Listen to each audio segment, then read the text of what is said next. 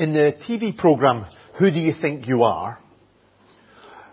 We're invited to watch as a celebrity goes on a journey to trace their ancestry, discovering secrets and surprises from their past.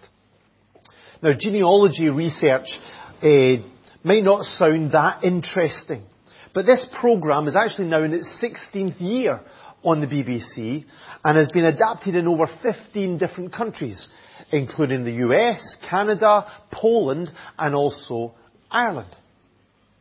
Now, a large part of the appeal of this programme, I think, it seems to be how the research often overturns our expectations of not just the audience, but also the celebrity themselves. So, for example, in Ireland, news reporter Charlie Burt, he found out that his great-great-grandfather had served under Admiral Nelson in the Battle of the Nile. And Ryan Tubridy discovered that he was a descendant of the English King Edward III. But the creators of this TV programme, they weren't the first to ask the question, who do you think you are? It's actually in the Bible. In John chapter 8, the question was asked of Jesus by those who were listening to him. And when they got the answer to this question, they were even more surprised and shocked than anyone on that TV show. So we're going to read from John chapter 8. And just at the end of this chapter, I know it's taken a few weeks to get through this chapter. It's quite a long chapter and lots in it. But this is just the last little section from verse 48 down to verse 59. The Jews answered him, that's Jesus, "Aren't we right in saying that you are a Samaritan and demon-possessed?" "I'm not possessed by a demon," said Jesus, "but I honour my Father and you dishonour me. I am not seeking glory for myself, but there is one who seeks it, and he is the judge. I tell you the truth, if anyone keeps my word, he will never see death." At this the Jews exclaimed, "Now we know that you are demon-possessed. Abraham died, and so did the prophets. Yet you say that if anyone keeps your word, he will never taste death. Are you greater than our father Abraham? He died, and so did the prophets. Who do you think you are?" Jesus replied, "If I glorify myself, my glory means nothing. My Father, whom you claim as your God, is the one who glorifies me. Though you do not know him, I know him. If I said I did not, I would be a liar like you. But I know him and keep his word. Your father Abraham rejoiced at the thought of seeing my day. He saw it and was glad." "You're not yet 50 years old," the Jews said to him, "and you have seen Abraham?" "I tell you the truth," Jesus answered. "Before Abraham was born, I am." At this, they picked up stones to stone him. But Jesus hid himself, slipping away from the temple grounds. As we've seen over the past few times we've been in John's Gospel, Jesus was speaking to the crowds in the temple at the end of the Feast of Tabernacles. So we've seen how he declared himself to be the light of the world. But most of the people couldn't understand or accept what he was saying. Then we saw how Jesus offered them real freedom from slavery to sin. And yet most of them were just offended at the suggestion that they needed to be set free. And then last week we saw how Jesus declared that their refusal to listen and to love him revealed that instead of being a child of God, they actually belonged to Satan. But still, the majority of the people there that day who were listening to Jesus refused to repent. Instead of turning away from their wrong attitudes, instead they pushed further into their rejection of Jesus. And they did what many people do when they're confronted by an uncomfortable truth. They resorted to insults. So first of all, they accused Jesus of being a Samaritan. Aren't you right in saying that you are a Samaritan? Now, we've talked about this before in the Gospel of John. How most Jews despised the Samaritans for political, for racial, and for religious reasons. The Samaritans, they traced their ancestry back to Israel. But they'd been politically separate from the rest of the people of Israel since Solomon's death, about 1,000 years before Jesus' birth. That was when Israel was divided into the northern and the southern kingdoms. And then when that northern kingdom was overrun by the Assyrians, foreigners came in and intermarried with those people so that they were a mixed race. And then to make matters worse, they built their own temple and incorporated other ideas into their religious beliefs. So Jews saw the Samaritans as their enemies, as an impure race with an impure faith. So when they called Jesus a Samaritan, they weren't really talking about his genealogy. Instead, they were using this racial slur as a term of abuse. According to them, they were accusing Jesus of both being an enemy of the nation and a religious heretic. But that wasn't all. I'm sure you noticed that they accused Jesus of being demon-possessed as well. People who are demon-possessed are under the control of evil. They're not in their right minds. They're unable to control their actions or their words. And this was a repeated accusation against Jesus because it meant that Jesus and all of his teaching could just be dismissed. Because he was crazy. He was unclean. He was evil. So later in John's Gospel, in John chapter 10, many people said about Jesus, he's demon-possessed and raving mad. Why listen to him? He's just a way that they could just dismiss him and reject his teaching. And I think it's really important for us to see these people rejecting Jesus and ridiculing him in this way, because if we declare our faith in Jesus today, if we follow him, if we share his teaching with others, then this is probably going to happen to us as well. This is what Jesus said in Matthew chapter 10. A student is not above his teacher, nor a servant above his master. If the head of the house has been called Beelzebub, which is another name for the devil, how much more the members of his household? So like they did here with Jesus, people might start by asking us questions, start by engaging in dialogue. But sooner or later, some people will feel so uncomfortable, so challenged by what we say, that they're just going to try and dismiss it by resorting to insults and abuse. And if you actually listen to what people say today, that's often the way it goes. So how should we respond when people do that? Well, Jesus didn't just retaliate with insults of his own here. Neither did he cower away in fear or defeat. Instead, he directly rejected their accusation. I am not possessed by a demon, he said. And then he courageously again asserted the truth. In this case, it was the truth of not just what he was doing, but also what he can give. Look at verse 49.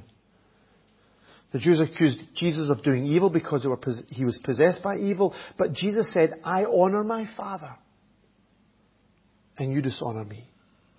Jesus was not under the influence of demonic forces because his motivation and drive was not evil. Instead, he was driven by the exact opposite desire. the greatest of all desires, the highest of all desires, he was passionately seeking to serve and honour God, to glorify his name. And so he was the exact opposite of Satan. Since his fall, Satan's motivation is always to seek his own honour. Honour for himself that it doesn't belong to him. So Isaiah writes about this in Isaiah chapter 14. It said that Satan said in his heart, I will ascend to heaven, I will raise my throne above the stars of God, I will sit enthroned on the mount of assembly, on the utmost heights of the sacred mountains, I will ascend to the tops of the clouds, I will make myself like the Most High. That's Satan's attitude. He's all about self-promotion. All about grabbing the glory and the honour for himself. It's the spirit of our age as well, isn't it? When so many people are seeking to promote themselves. But Jesus was the exact opposite. Even when he was dishonoured by this crowd, even when he was insulted and abused, even when this crowd failed to give him the glory that actually he deserved, Jesus said, I'm not seeking glory for myself. But there is one who seeks it, and he is the judge. So instead of trying to grab glory, as Satan did, Jesus placed his reputation in his Father's hands. He believed that as the perfect judge, the Father would one day sort all of this out. The Father would one day vindicate him and bring him the glory he deserved. And that's really helpful for us to see, because actually that's the example that God wants us to follow. Peter told us that we should follow this example when we are similarly ridiculed or rejected or attacked unfairly. So in 1 Peter chapter 2, it says this, to this you were called, because Christ suffered for you, leaving you an example that you should follow in his steps. When they hurled their insults at him, he did not retaliate. When he suffered, he made no threats. Instead, he entrusted himself to him who judges justly. So instead of fighting his own corner, instead of standing up for himself and attacking those who are attacking him, Jesus entrusted himself to his Father. For his Father, as the ultimate judge, to deal with this in his time. And Peter said that we should follow in his footsteps. So when you're ridiculed, when you're attacked, when you're rejected for being a follower of Jesus, you don't need to stand up for ourselves. We don't need to fight our corner. We don't need to hurl insults back at those people. Instead, we can just trust that God will sort it out one day. God will vindicate his children. God will judge justly. But Jesus didn't just assert again what he was doing. He also asserted what he can give. Verse 51, this amazing offer. If anyone keeps my word, he will never see death.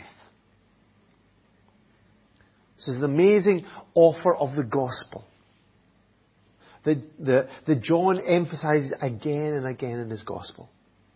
So John chapter 5:24, remember we looked at this verse a few months ago. Whoever hears my word and believes him who sent me has eternal life and will not be condemned, because he's crossed over from death to life. And it's the truth that we need to keep on offering to this world.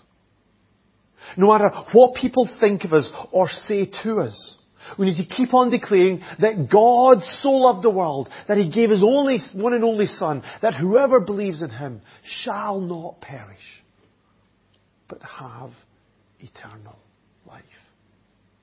It's an amazing good news. And I often think that we as Christians should get a little bit more excited about it than we do. Don't you? Don't you think that good news should make us jump up and down. Nearly as much as if Liverpool scored a winning goal in the Champions League. Matthew? We should jump up and down at that wonderful reality. It's the offer of eternal life through faith in Jesus. And we need to keep on sharing this gospel. Even if people don't change their minds. Jesus' assertion of what he was doing and what he can give here didn't lead this crowd to repent of their actions. They didn't say, oh sorry, I really got it wrong, and repent. Instead they just repeated the insult. Now we know that you're demon possessed, they said. It was because they couldn't get their head around the reality of the implication of what Jesus said. For the last previous 2,000 years since Abraham onwards, God had raised up amazing people, prophets from that nation to speak God's truth, God's word powerfully. They were from all different walks of life.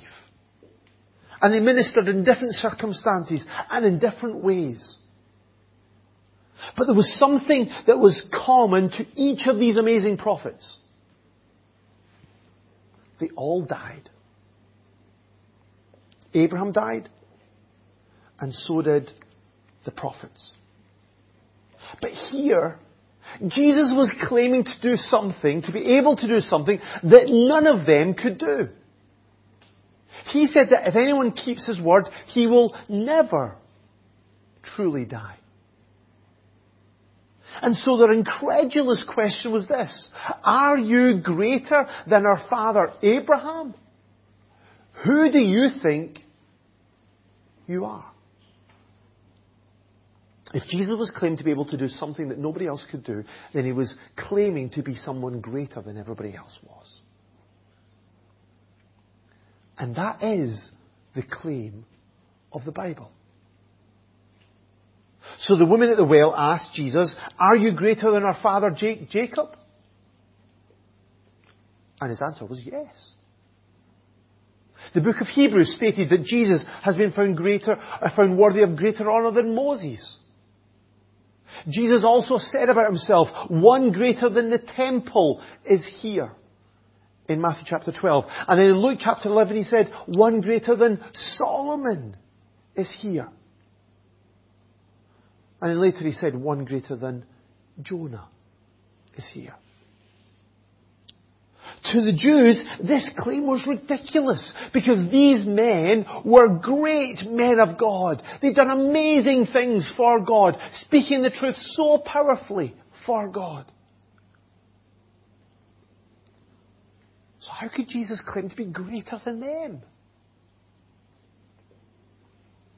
And I think this claim is still as ridiculous in many people's ears today.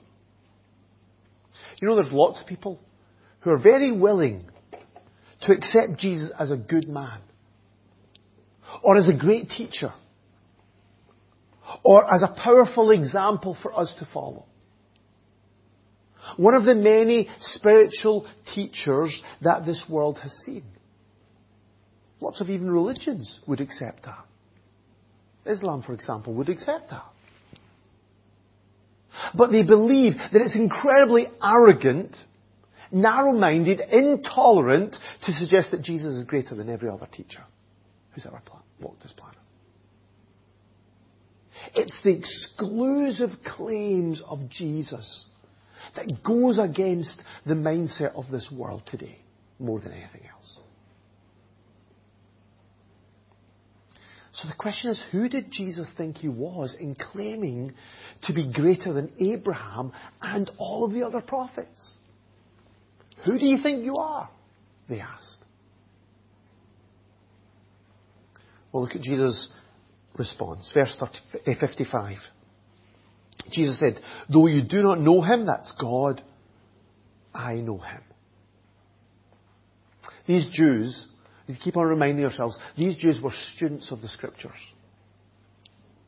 They knew a lot about God through their studying of the Bible, through their history, through all the religious ceremonies and rituals that they would have gone through. But they didn't know God personally. They didn't have a personal relationship with God. So Jesus said, you do not know Him. You know lots about God, but you don't know Him. But Jesus said that He did. He claimed that He was unique in the intimacy of His relationship with God. And that's because He was unique in His identity as God. He said, your father Abraham rejoiced at the thought of seeing my day. He saw it and was glad. Remember, Abraham lived about 2,000 years before Jesus was born. So the distance between Jesus and Abraham is the same as the distance between us and Jesus' birth, roughly. And yet Jesus said that in some way Abraham not only looked forward to Jesus' day, but he also rejoiced at the thought of it and saw it and was glad. Now, how is that? Well, God had promised not only to bless Abraham and make him into a great nation, but He also promised to in some way make him a blessing to all of the nations of the world. The end of this promise given in Genesis chapter 12 says, all peoples on earth will be blessed through you. That was a promise to Abraham. All peoples on earth will be blessed through you. It was a promise to Abraham that through him, salvation would come to this whole world. Now, we don't know how much of this Abraham really understood. But he certainly saw the start of this promise being fulfilled when his son Isaac was born in answer to this promise. But the Jews listening to Jesus that day, they couldn't understand how Abraham could have looked forward and seen Jesus' day. And they couldn't understand how Jesus could have seen any of this, because he wasn't around in Abraham's day. It was another 2,000 years before he was going to be born. You're not yet 50 years old, he said, and you have seen Abraham. But in response, Jesus made a remarkable claim. He said, before Abraham was born, I am. Now, we've seen that before, haven't we? The I am is a title of deity. At the burning bush, when Moses asked God his name, Moses said, well, I can't go to Egypt and not know your name, so who am I going to say has told me? God replied, I am who I am. This is what you are to say to the Israelites. I am has sent me to you. It's the name Yahweh. He is the I am, the self-existent one, the eternal, the never-changing one. And this is who Jesus is claiming to be. This is His answer to, who do you think you are? He says, I'm not just fully human. I'm also fully God. I am the great I am. I'm your Creator God. Now, the Jews who were there that day listening to Jesus understood what Jesus was saying. They understood His claim. But they couldn't, they wouldn't accept it. So verse 59 says, at this they picked up stones to stone Him. In their minds, Jesus was guilty of blasphemy. He was falsely claiming to be God. So He deserved to die. In anger, they picked up those stones to kill Him, and they would have killed Him apart from the right time hadn't come for Jesus yet. So Jesus hid Himself, and He slipped away from the temple grounds. But John wrote his gospel to give us the evidence so that we would come to a different conclusion than this crowd. This crowd heard Jesus claim, "Who do you think you are?" "The I am." And they rejected him. As many people do today. Lots of religions do that. Even lots of people who claim to be part of the Christianity umbrella, they reject that. But John wrote that we would have a different conclusion. So he says, he wrote this gospel so that you may believe that Jesus is the Christ, the Son of God.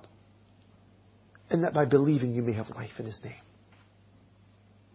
So John's purpose is that as we read his gospel, John wants us to see what Jesus said and what he did. The truth of his teaching, the gentleness of his words, the courage in the face of ridicule and rejection and abuse, his compassion in reaching out to hurting people, his power expressed in miraculous signs, his love expressed in his sacrificial death, his victory revealed in his glorious resurrection. And he wants us to see all of that and to conclude that Jesus is greater than Abraham. That Jesus is greater than Moses. That Jesus is greater than Solomon. That Jesus is greater than Jonah. That Jesus is greater than any other prophet or teacher or leader. John wants us to do what Thomas did when he saw Jesus' hands and his feet. He said to him, "My Lord and my God."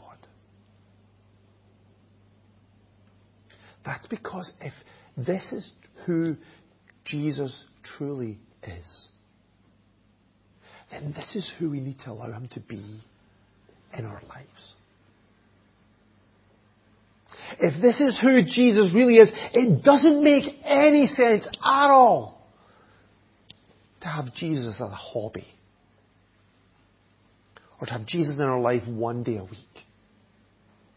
Or to have him as a friend that we turn to when we're in trouble, but we forget about when everything is going well. That doesn't make sense at all. On the Mount of Transfiguration, Jesus' appearance was changed and his glory was revealed. And then Moses and Elijah appeared with him.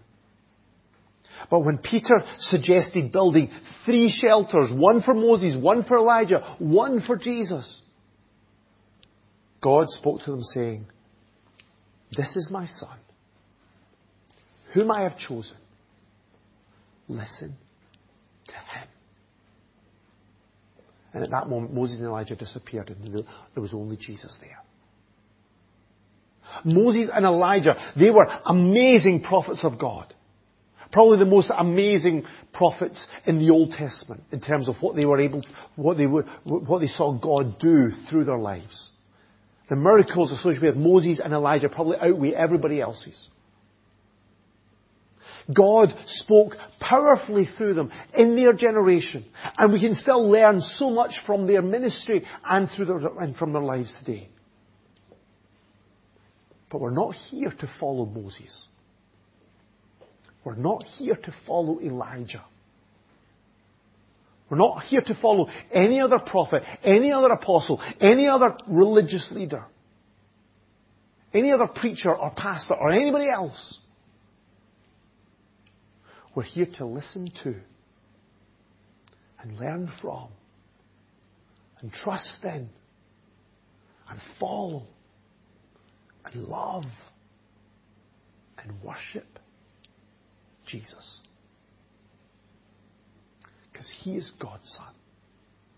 He is God's anointed one. He is God's final word to this world. He is the fullness of God's revelation. And he is the one and only way of salvation.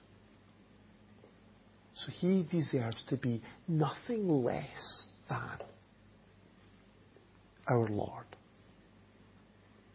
and our God. So this is who Jesus thinks he is. None other than the Son of God, the Sovereign Lord, the Saviour of the world. But who do you think he is? Do you agree?